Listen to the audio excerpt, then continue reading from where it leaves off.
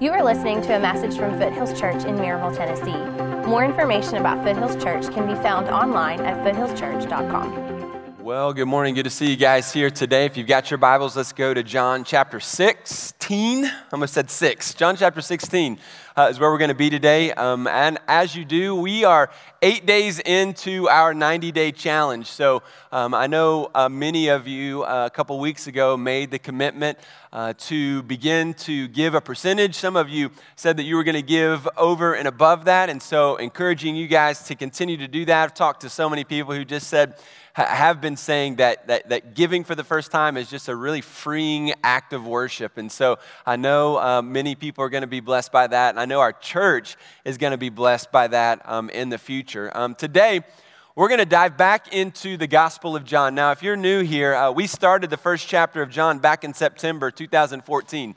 And so we've been kind of taking at 8 to 10 week chunks, and so taking breaks from time to time to do other series. But we've been going chapter by chapter through the book of John, and so today we dive back into it, and we're going to actually finish it over the next 8 weeks. We're going to go through the remaining, 6 chapters of John. And so this is a great series for you to dive deeper into God's Word. And so I encourage you guys to read ahead. Read the chapter before we actually dive into it on Sunday morning. Get a commentary maybe to help you dive in a little bit deeper as well. Pray through it. Think about it. And then as you come on Sunday mornings, as I speak, as God speaks, God just has so much more room and margin in your life to just grow your heart and grow your faith. And so this is going to be great for you to dive deeper. Also, if you're in a small group, you're going to be diving into it even further in your group. This is also great to invite people to our church. So folks that aren't connected anywhere, who maybe have questions about faith or who are far from God, this is a great series for them because we get to experience some of the fundamental, essential doctrines of our faith. We're going to be going through these last 6 chapters, and the last 6 chapters of John are really the last day of Jesus' life. So we're going to be looking at his arrest, his crucifixion, his resurrection. These are some of the most remarkable truths that we celebrate and worship Jesus for. And so this is going to be a very helpful series, I think, over the next 8 weeks. So encourage you guys to invite some folks. We're going to dive into it right now. Let me start by asking this. What makes you happy? Like, what really makes you happy? Not like, did you have a good weekend happy? We won the game happy. But like, what really makes you happy? I don't know, when you think about that, I think some of us would say in the room, there are so many things going on in my life, Trent, that I'm not really happy. Like, I'm not really experiencing happiness right now. I mean, I have like moments where things are okay, but for the most part, I'm not really happy, and I don't feel happy. Now, how many of you, by show of hands, everybody participating this morning, have a Facebook account? How many of you guys have a Facebook account? You have one. All right, so many of us in the room. Did you know no one really joins Facebook to be sad and lonely? But a new study from the University of Michigan, a man by the name of Ethan Kross, argues that through his research, Facebook makes us feel unhappy. It makes us feel lonely. Kross found that the more people use Facebook, the less happy they felt, and the more their overall satisfaction declined.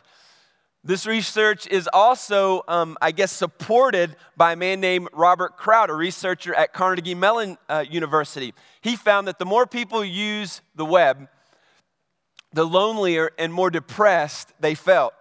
After people went online for the first time, their sense of happiness and social connectedness began to drop. Now, nobody gets on Facebook to feel unhappy, right? I think the intention there is to feel more connected, or the intention is to feel, more happy about life because we think it's going to be fun. But in so many cases, it does the exact opposite. It creates envy in us as we look at pictures and families who have things that we don't have, And then we get jealous, and then we get bitter, and then we kind of dive deeper into darker places in our life. We could go on and on about how that affects us. And so, the point here that I'm trying to make is that sometimes the things that we think are going to make us happy actually do the exact opposite. They make us unhappy. And so in our minds, we think it's going to be a good thing. We think it's going to bring us happiness. But at the end of the day, it does not. Happiness is something that we all desire. In fact, happiness is something that God wants us to experience. God designed us to experience joy. He designed us to be happy. But it's interesting that so many, even believers, don't really experience it. It seems like it's so elusive. We try so hard in our culture. We have so many things that we would look at and think that, oh man, of course our culture, our society would feel happy with all the various ways to experience it. But it's so elusive, we struggle to find it. But the reality is we're looking in the wrong place. We have the wrong idea what happiness or how to get happiness. And so some of us live our life with this idea that if I'm recognized, then I'm going to be happy. And so we fight for recognition. But we realize that nobody is going to recognize us because everybody is so busy trying to get their own recognition, they're not going to recognize you. Some of us think that things will be happy or I'll be happy when life becomes perfect. When this situation ends and this problem ends, then I'll be happy. There's a problem at work, there's a problem at church, there's a problem somewhere. When that gets resolved, then I'll be happy. But we come to find out that as soon as that situation ends, another situation arises. And so life is never going to be perfect. Some of us chase money to find happiness. And so research again and again shows us that money plays a very small role in our happiness. Once our basic needs are met, that doesn't bring us happiness. And then some of us are people pleasers. So we think we'll be happy when we can please everybody. But we all know that never happens because you can't please anyone. You can't please everyone. Sorry, you can please some people, I guess, but you can't please everyone. You're going to eventually, turn somebody off. You're going to offend somebody because it's impossible to make everybody happy. So we're looking in the wrong places. We're trying in the wrong places. But today, Jesus is going to show us how to be happy, right? He's going to show us, and what he's doing here in this chapter is he's beginning his farewell speech. He's saying goodbye to the disciples, and he's preparing them for what's about to happen. Now, when he has this conversation, it's probably Thursday afternoon, right? Some people maybe think Wednesday, but probably Thursday afternoon. Now, this is important because he's about to go to the garden and pray Thursday night. In the wee hours of Friday morning, he's arrested. And before noon on Friday, he's crucified. So as he's saying this, keep that in mind. Like he is about to be arrested. He is about to be killed. The time is at hand, and he is preparing his disciples for what is about to happen. So let's turn to chapter 16, beginning in verses 1. Keep your Bibles open. We're going to come kind of take it chunk by chunk here. Let's go to the first four verses. This is Jesus talking here, and he says, I have said all of these things to you to keep you from falling away. Now, falling away doesn't mean from losing your salvation. So many people kind of jump straight to that idea. That's not what he means. He wants them to be steadfast. He wants them to be strong. So I don't want you to get weak. I don't want you to lose, your focus. I want you to be strong here. And he says, they will put you out of the synagogue. Indeed, the hour is coming. Every time Jesus talks about the hour is coming, he's alluding to his crucifixion. This is the pinnacle moment in his life. He says it's coming when whoever kills you will think he is offering a service to God. And they will do these things because they have not known the Father nor me. But I have said these things to you, that when their hour comes, you may remember that I told them to you. So Jesus says here in the first 4 verses that persecution is coming. They're going to put you out of the synagogue. It's not if or maybe. He's saying most definitely persecution is coming. So we often think that when, bad things happen or things aren't going so well for us, that God is judging us or, God is pouring out his wrath upon us. But that's not always the case. Jesus said that you're doing the right thing. You're going to follow me. You're not going to fall away. You're going to be doing what I'm asking you to do. And yet they're going to persecute you. They're going to throw you out of the synagogue, which is a huge deal. That was a big deal at the time because that was the only place that you could worship. We know now we can worship at home. We can worship at the, wherever. We can go to, this location. We can go to another location, worship God. But back then, there was only one synagogue. You had to be there to actually offer your worship to God. Being kicked out was a huge deal. And he says they're going to kick you out. It's not because you're doing anything wrong. It's because this is part of my plan. This is what I want to see happen. They won't let you in anymore. They are actually going to kill some of you. Like, it's not a maybe. Some of you are going to die because you follow me. So look, the idea here is that living the Christian life is difficult. It's a way of suffering. It's a way of struggle.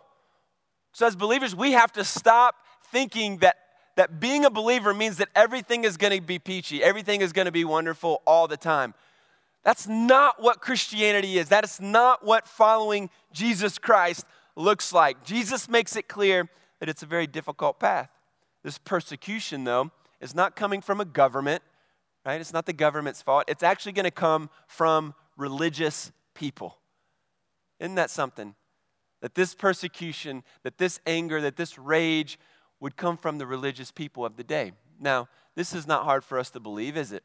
You think about the life of even the church back in when they were going through the Inquisitions, the Roman Catholic Church, killing people because they were deeming them heretics, right? You know, even fast forward today, we could go through, the Crusades and all these kinds of things. Fast forward even, throughout the last several decades where, Islamic, terrorists are killing in the name of God. Jesus predicts this. He says they will kill you. The religious people of that day killed them because they were in this frame of mind thinking that what they were doing was for God. Exactly what terrorists would do today. Kill Christians, kill innocent people, thinking in their mind that what they are doing is actually for God. You see, this is all over, the world. And even in, the Christian churches, people do things in the name of God, that are sinful. I mean, how many stories have you read? How many, things have we seen on the news where either a pastor or a church member would do something outrageous? They would sin against somebody and say, well, God told me to do it.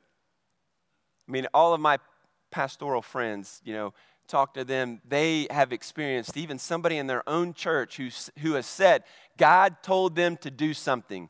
And that something led to disunity. It led to gossip. It led to slander. It led to all kinds of hurt feelings. And yet their claim was, well, God's telling me to do it. Here's what Jesus says. They're going to do this. Why? Because they have not known the Father, nor have they known me.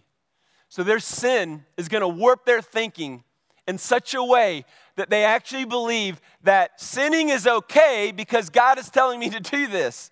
Folks, God is not going to tell you to do something that's going to lead to disunity in His church. God is not going to tell you to do something that's going to lead you to kill somebody, right? That is not God. That's probably the enemy. And so Jesus makes it clear this persecution is going to take place. And then let's continue. Hop on down to verse 5. He says, I do not say these things to you from the beginning because I was with you, but now I'm going to Him who sent me, and none of you asked me, where are you going?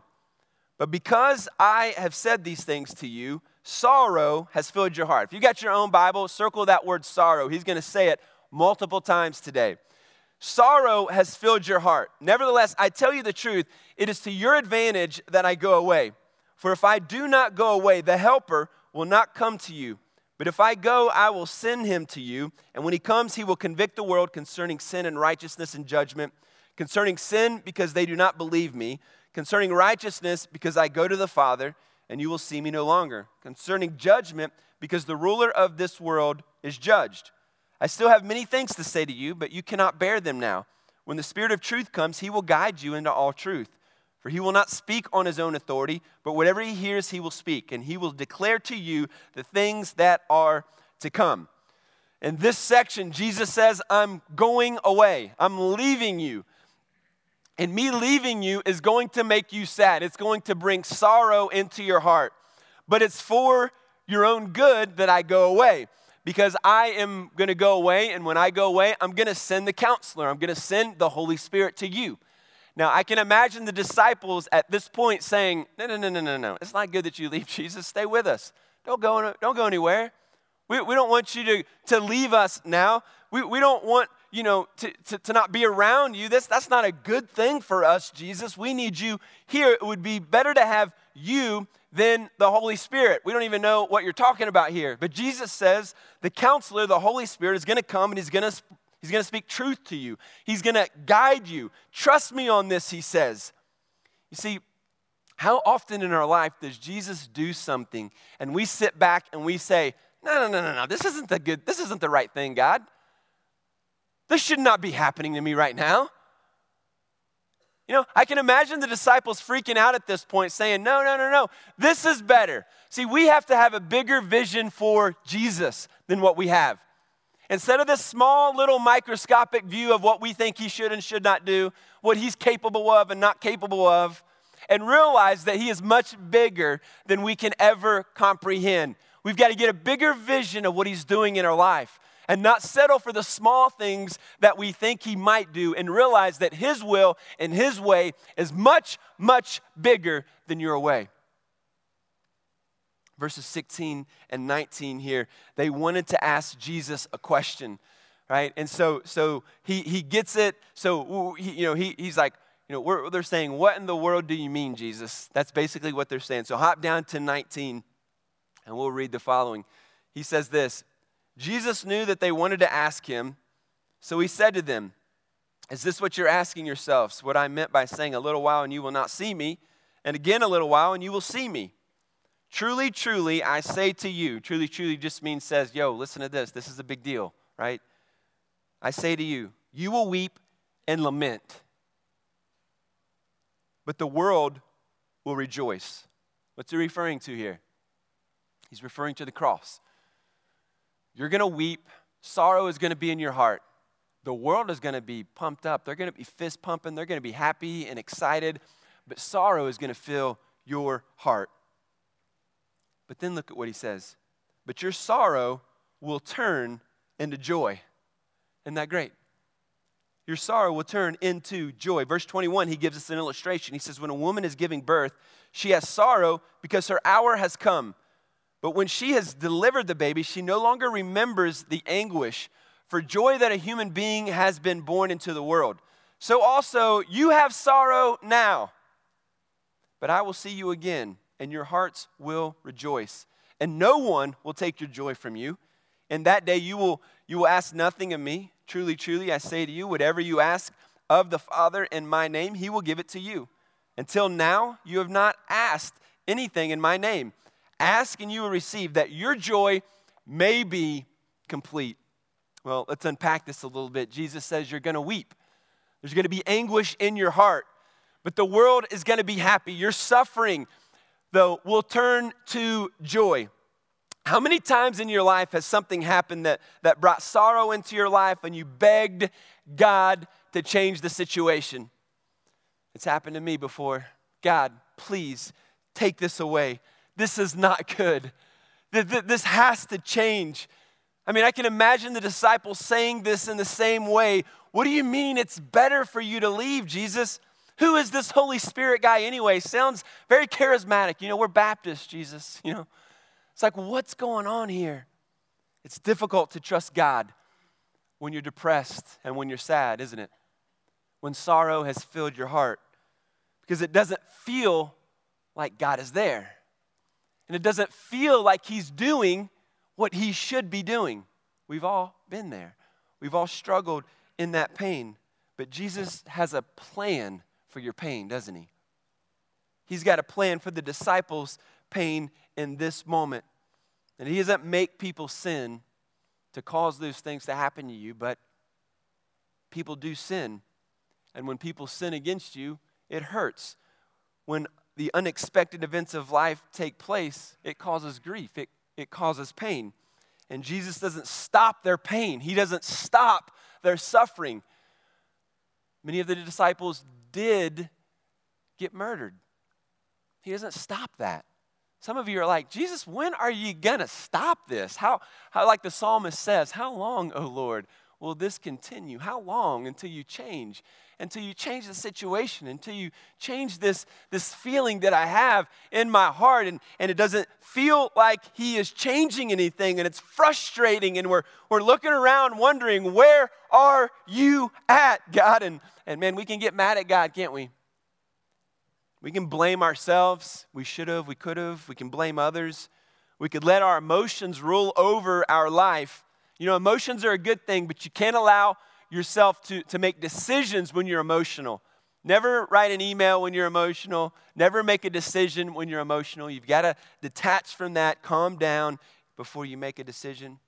And then in verses 21 and 22, he gives us a picture of what he's talking about. So all the moms in the room, you can relate to this. And dads, we can kind of remember the situation and somehow kind of remember it a little bit, right? When your wife went into labor, especially your firstborn, and how nervous you were and how scared you were. And by the way, there's been like 5 people have babies in the last month at Foothills. Like, I don't know what is in the water here, but Jenny Haynes and AJ just had their baby a couple days ago. So, you know, when that first happens, you're scared. You don't know what's going to happen, you know, and you rush to the hospital, and you get to the hospital, and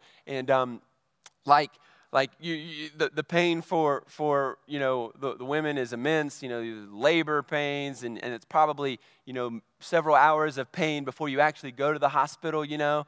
And I just remember going, and my wife was just in so much pain, and like they almost didn't get the epidural in time for her, which would have been a really bad thing. And like we're sitting there, and I don't like telling the story, but that they said, "Dad, we need your help. You know, let your wife like lean on you while we give the epidural. You know, it's in the lower back." And so my wife is she's kind of laying on me, and so I can see what the doctor is doing with the epidural.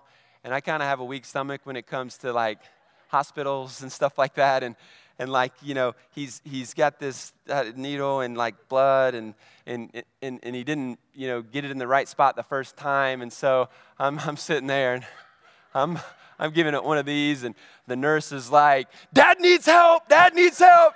So they grab her, they grab me, and they put me down in a chair, and I got like 3 nurses cracking open a Coke and bringing me cookies and stuff, and Mike is on the bed in labor going, "I'm the one in labor." It's hilarious. Good times. So Jesus says, look, this is what it's like. You remember, ladies, when you went into labor, all the pain, all the anguish, all the anxiety, all the emotion, and then you give birth. And then they bring that precious little baby girl, that little boy, and they place him into your arms.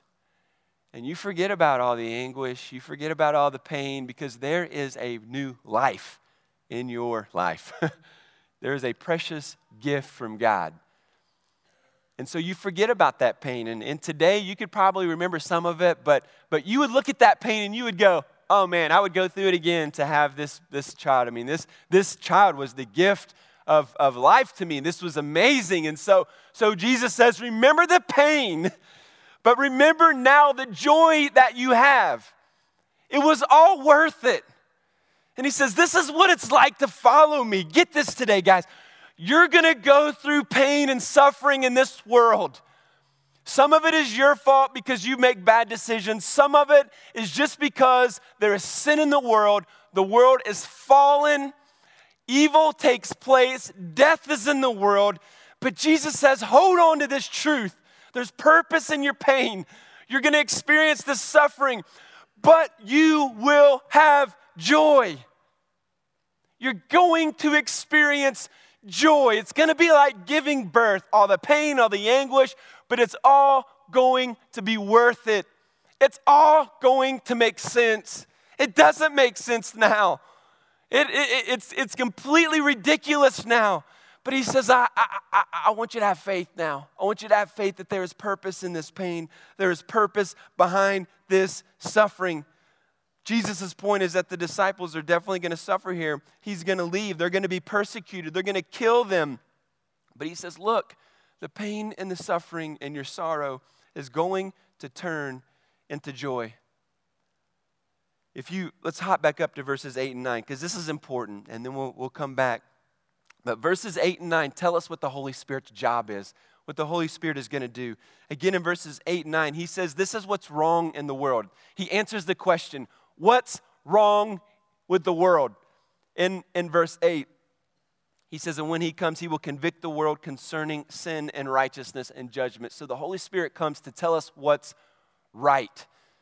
See, we don't know we don't know what's wrong oftentimes, but he tells us what's wrong. And when we trust God's word, the Holy Spirit guiding us shows us the wrong thing. Like we all kind of think that, well, the government is the problem. Obama is the problem. Alabama football is the real problem. We have ideas of what the problem is, but what is the ultimate problem? We don't love Jesus, we love sin. And so the Holy Spirit comes to show us what's wrong with our own heart. And then in verse 10, the Holy Spirit shows us what's right. Look at verse 10 again. He says, concerning righteousness, because I go to the Father, and you will see me no longer. So the Holy Spirit comes to show us what is right, how to live rightly, how to live righteously. We don't live righteously on our own. We don't know how to live right, but the Holy Spirit guides us in that truth, in that plan. Because of our sin, we're not able to accurately judge what is right. That's why there are so many wars today. That's why there's so much sin around us. We all have an understanding of truth. We all have an understanding of what is right, and that gets skewed, and that's why God's word has to direct us. And then in verse 11, he tells us who wins. Look again, concerning judgment, because the ruler of the world is judged. Who's going to win? Jesus wins. The ruler of the world, the enemy, Satan, has already been judged. And by going to the cross, he says, I'm going to go to the Father. So by going to the cross, dying on the cross, resurrecting from the grave, Jesus wins. He defeats death. He conquers sin. He crushes the head of the serpent. He kills this enemy. And through him, we win as well. We are able to win. We are able to experience the gift of the Holy Spirit. Verses 13 and 15 tell us what this Holy Spirit is going to do. And the promise of the gift is that he will guide you into all truth. So in the midst of our suffering, he guides us into the way of truth. Now, jump back to verse 22 and 24. Here's where we'll land today. This is good stuff, by the way. This is great stuff. So also, look at it again. You will have sorrow now, but I will see you again, and your hearts will rejoice. Oh, by the way, the word sorrow, verse 20, a couple times there. The word sorrow, again in verse 22. But then your hearts will rejoice, and no one will take your joy from you. This is big.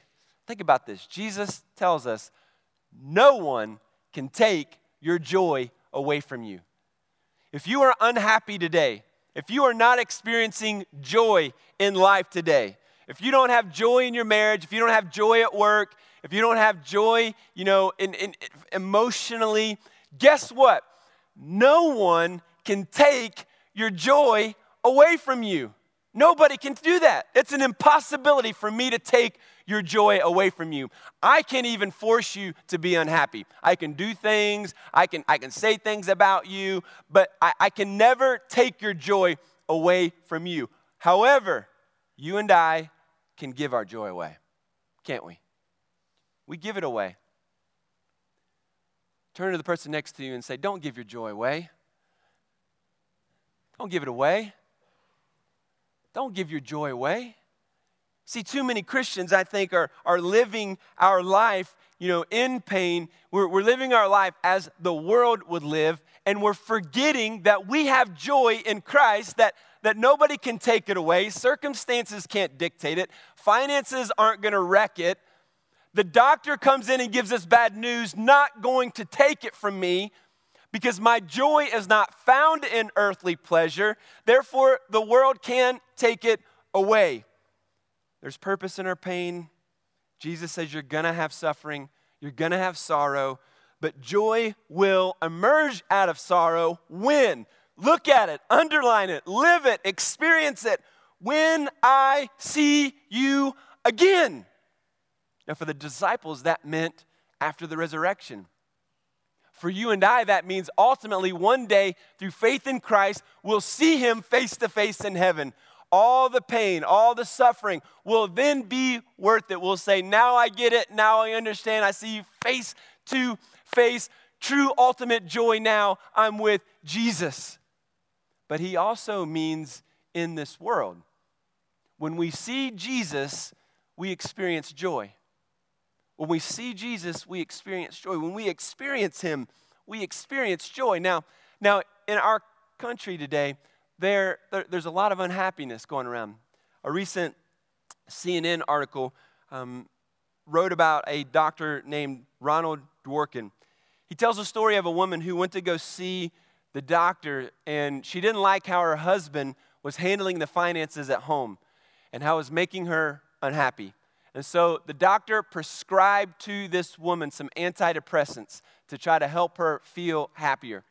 And so she went home, she took the medication, and it did make her feel happier. Ultimately, though, the husband, because of his bad financial decisions, ruined the family financially. And so his point was, in his book, there's a book called Artificial Unhappiness, The Dark Side of the New Happy Class. What he's saying is, the woman's husband, after leading them to financial ruin, is prescribing the wrong kind of medication, prescribing the wrong answer. Because doctors are now medicating unhappiness. Too many people, he says, take drugs when they really need to make changes in their life. Dworkin says the proof is in the statistics. According to a government study, antidepressants have become the most commonly prescribed drugs in the United States.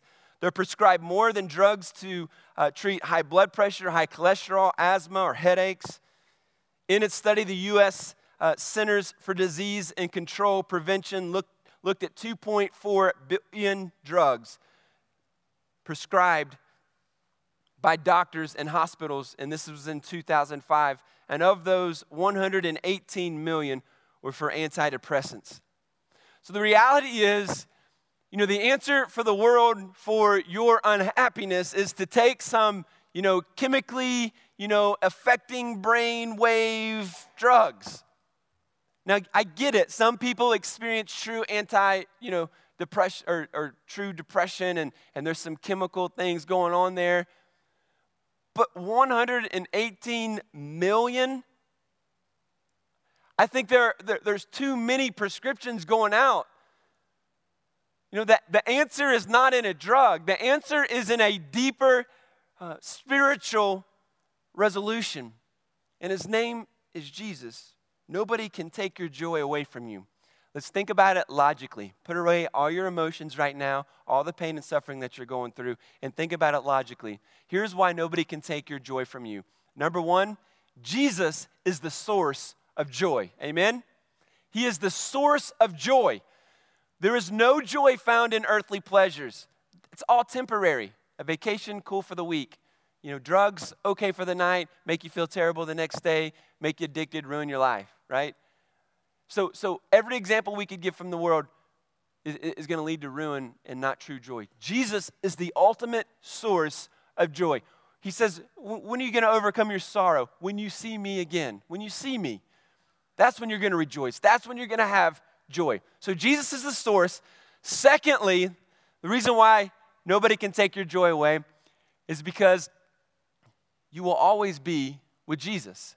You'll always be with Jesus. As a believer, you're always going to be with him. He says, I'm going to go away for a little while, but then I'm going to come back. When I go away, you're going to be sorrowful.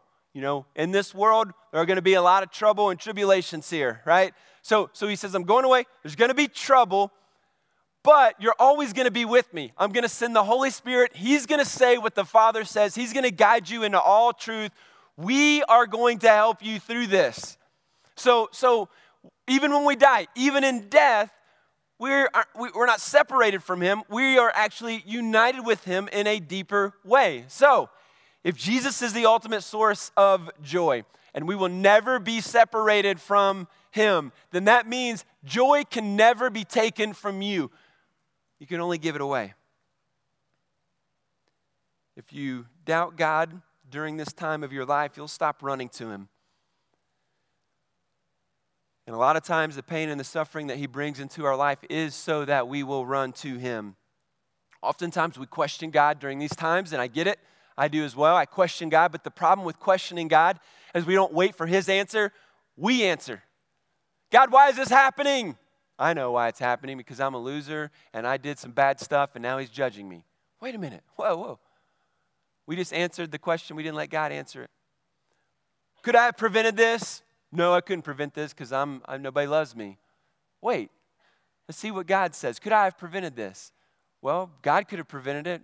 Was it really was it really bad decisions? And maybe you just need to change your way of making decisions. And maybe, running to the ultimate source of truth and guide the Holy Spirit will make you make better decisions. Or is it just a life event, a tragic event that took place and you could not have prevented it?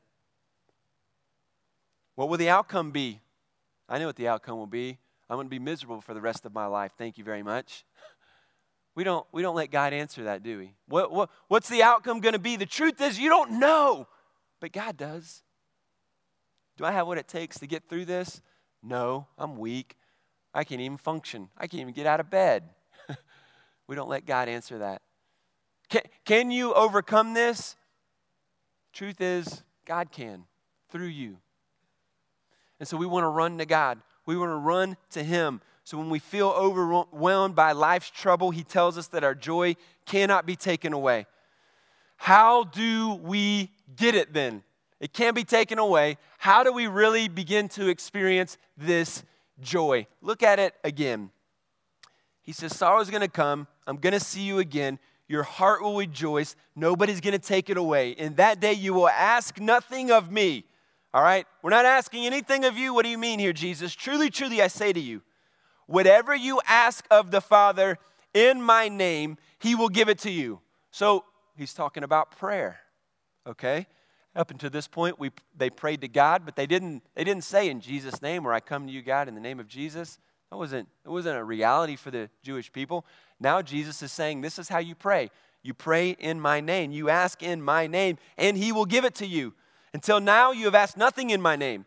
Ask, and you will receive, that your joy may be full.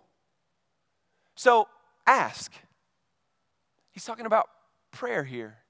So how do we experience joy in our life? How do we experience joy? Well, it's through our prayer life. It's through our connectedness to the source of joy. So the last two things I'll say today, as we're laying in the plane, is that if you want to experience real true joy in your walk with Christ, the first thing you do is realize that prayer connects you to the ultimate source of happiness. Prayer connects you to the ultimate source of happiness. Jesus says, I want you to pray in my name, and the Father will give you. You will receive what you ask, and when you receive it, your joy will be complete. Your joy will be full. He is the source of joy. So the presence of Jesus in our life is what we need. We want to see him. We want to experience him. That means my prayer life is vital. No Christian can have fullness of joy without this vital relationship with Jesus. Knowledge about him will not bring it. Serving in God's church will not bring it. You must have a connection, a vital, personal relationship with this Jesus. If you're not connecting to this ultimate source of joy, you're going to settle for cheap thrills. You're going to settle and chase after money. You're going to settle and chase for recognition. You're going to settle and chase for gadgets and new cars and more money, the latest and greatest, but you're going to come up empty every single time. It's only going to give you a glimpse of fun. Jesus is the ultimate source of joy. Look at verse 33. Hop down to verse 33 there. He says, I have said these things to you. These last passages, he's kind of reiterating what he's already said. And verse 33, he says, I have said these things to you, that in me you may have peace. In the world you will have tribulation, but take heart. I have overcome the world. You see, it's this presence of Jesus in our life that you need. It's a deeper, fuller, richer walk with Jesus that will bring you joy. It's a deeper walk with him. It's in your prayer life. Jesus tells us to go into our prayer closet. Matthew 6:6, he says, but when you pray, Go into your room, shut the door, pray to your Father who is in secret, and your Father who sees in secret will reward you. Go to the ultimate source of joy. Pour out your heart to Him. Talk to Him. Have communion with Him. That He would bring you peace, that He would bring you joy, that He would guide you through this situation. Run to Jesus. The second thing that we do to receive joy, prayer connects us to the source of joy. The second truth is that prayer gives you the power to do what you want to do, what you love to do, but you can't do on your own. You need God to do it. So as I connect with Him in my prayer life, as I connect with Him relationally, then He gives me the power to do what I love to do. Wouldn't you just want to be able to do what you love to do? I mean, that's what brings us joy as we walk with Christ. He allows us to do the things that we love to do. But we think all of these other things are going to bring us joy. They're not. Connecting with Him does. And then we do what we love to do, but we can't do them without Him. We need His presence. You know, if the only conversation I have with my wife is like day-to-day business type decisions, you going to pick up the kids today? Yeah, I got them. What's for dinner? Spaghetti. You know, what are we going to do this weekend? I don't know, probably basketball. Awesome. Watch TV, go to bed. We could live in the same house, sleep in the same bed, but the relationship could be empty, vacant. You know, some of you are so close to God, you come to church, you're around godly people, you own 2 or 3 Bibles, but you're never in them. You're never connecting with the ultimate source of joy. You know, we're trying to teach our kids how to pray like some of you guys are. And so the same prayer of, you know, God bless me, give me, and do this at school and help all the people in the world who need food. And, you know, that same kind of stuff is okay for kids. But, you know, if it's the same prayer every single time, it's like that conversation with my wife that doesn't help us connect relationally. It's a business partnership. Like I have to dive deeper into that walk with Him. And so I read the Psalms and see how the psalmist prayed, and there's a huge difference connecting with my wife over business type decisions and going away for a weekend where it's just her and I, or going to dinner with no distractions where we actually have a conversation where we talk about deeper things going on in our hearts and deeper things that are going on in our marriage, deeper things that are going on in the world. That's where we really connect. And so the same is true with our walk with God, where we get away, we go into our room, we shut the door, we dedicate time to Him. And that is a consistent behavior that we begin to apply to our life. If you want peace in your life, if you want joy in your life, you connect to the ultimate source of joy. In this world, you will have trouble. In this world, there will be tribulations. And those tribulations will lead you to unhappiness unless you're connected to Jesus. And even in those times where you don't know what's going on and why it's going on and you're struggling, if you'll run to Him, He'll provide the answers that you need. And it'll be a journey. And it'll be up and down. And He says, hey, that's what it's about. It's about this journey of connecting with me and loving me and understanding me. But at the end of the day, when they put that precious little baby in your arms, you'll go, oh, it was worth it. I get it now. It was worth it. Thank you, Jesus. Now I see you. Now I'm experiencing you. And it was so worth it so that I could see you for who you are. Let's pray. I just want to ask you to begin to pray. Some of you are just all consumed by the Spirit of God right now. He's just all over you. I just want to encourage you to begin to pour your heart out to Him. Begin to connect with Him. We have a room that we call the Care and Prayer Room. And every single week, we've got volunteers that are there who pray for people to come in there that they can serve and they can help. They're praying for you even right now. So if there's a need that you have, I encourage you, maybe today before you go home, you stop by, you share your heart with them, you share what you're going through. Maybe you need somebody to pray over you, somebody to encourage you. That's what they love to do. That's why they are there. Guys, there are guys in there. Ladies, there are ladies in there. If you've got a teenager or a daughter or a son, be glad to pray with you, encourage you. Whatever it is you're going through today, if you need Jesus, don't leave here today without giving your heart to Jesus. If you've never done that, I encourage you to stop by that room. Heavenly Father, a lot of brokenness here today. Man, your truth, it is so real. It's just so powerful, God. And Lord, we just want to ask and pray that you would give us the guidance and the power and your presence to overcome our situation. Help us to experience joy despite our situations. And Lord, we'll give you the glory, and we will give you all the honor as we connect to you, as we grow in you. In Jesus' name, amen. Thank you for listening. More information about Foothills Church can be found online at foothillschurch.com.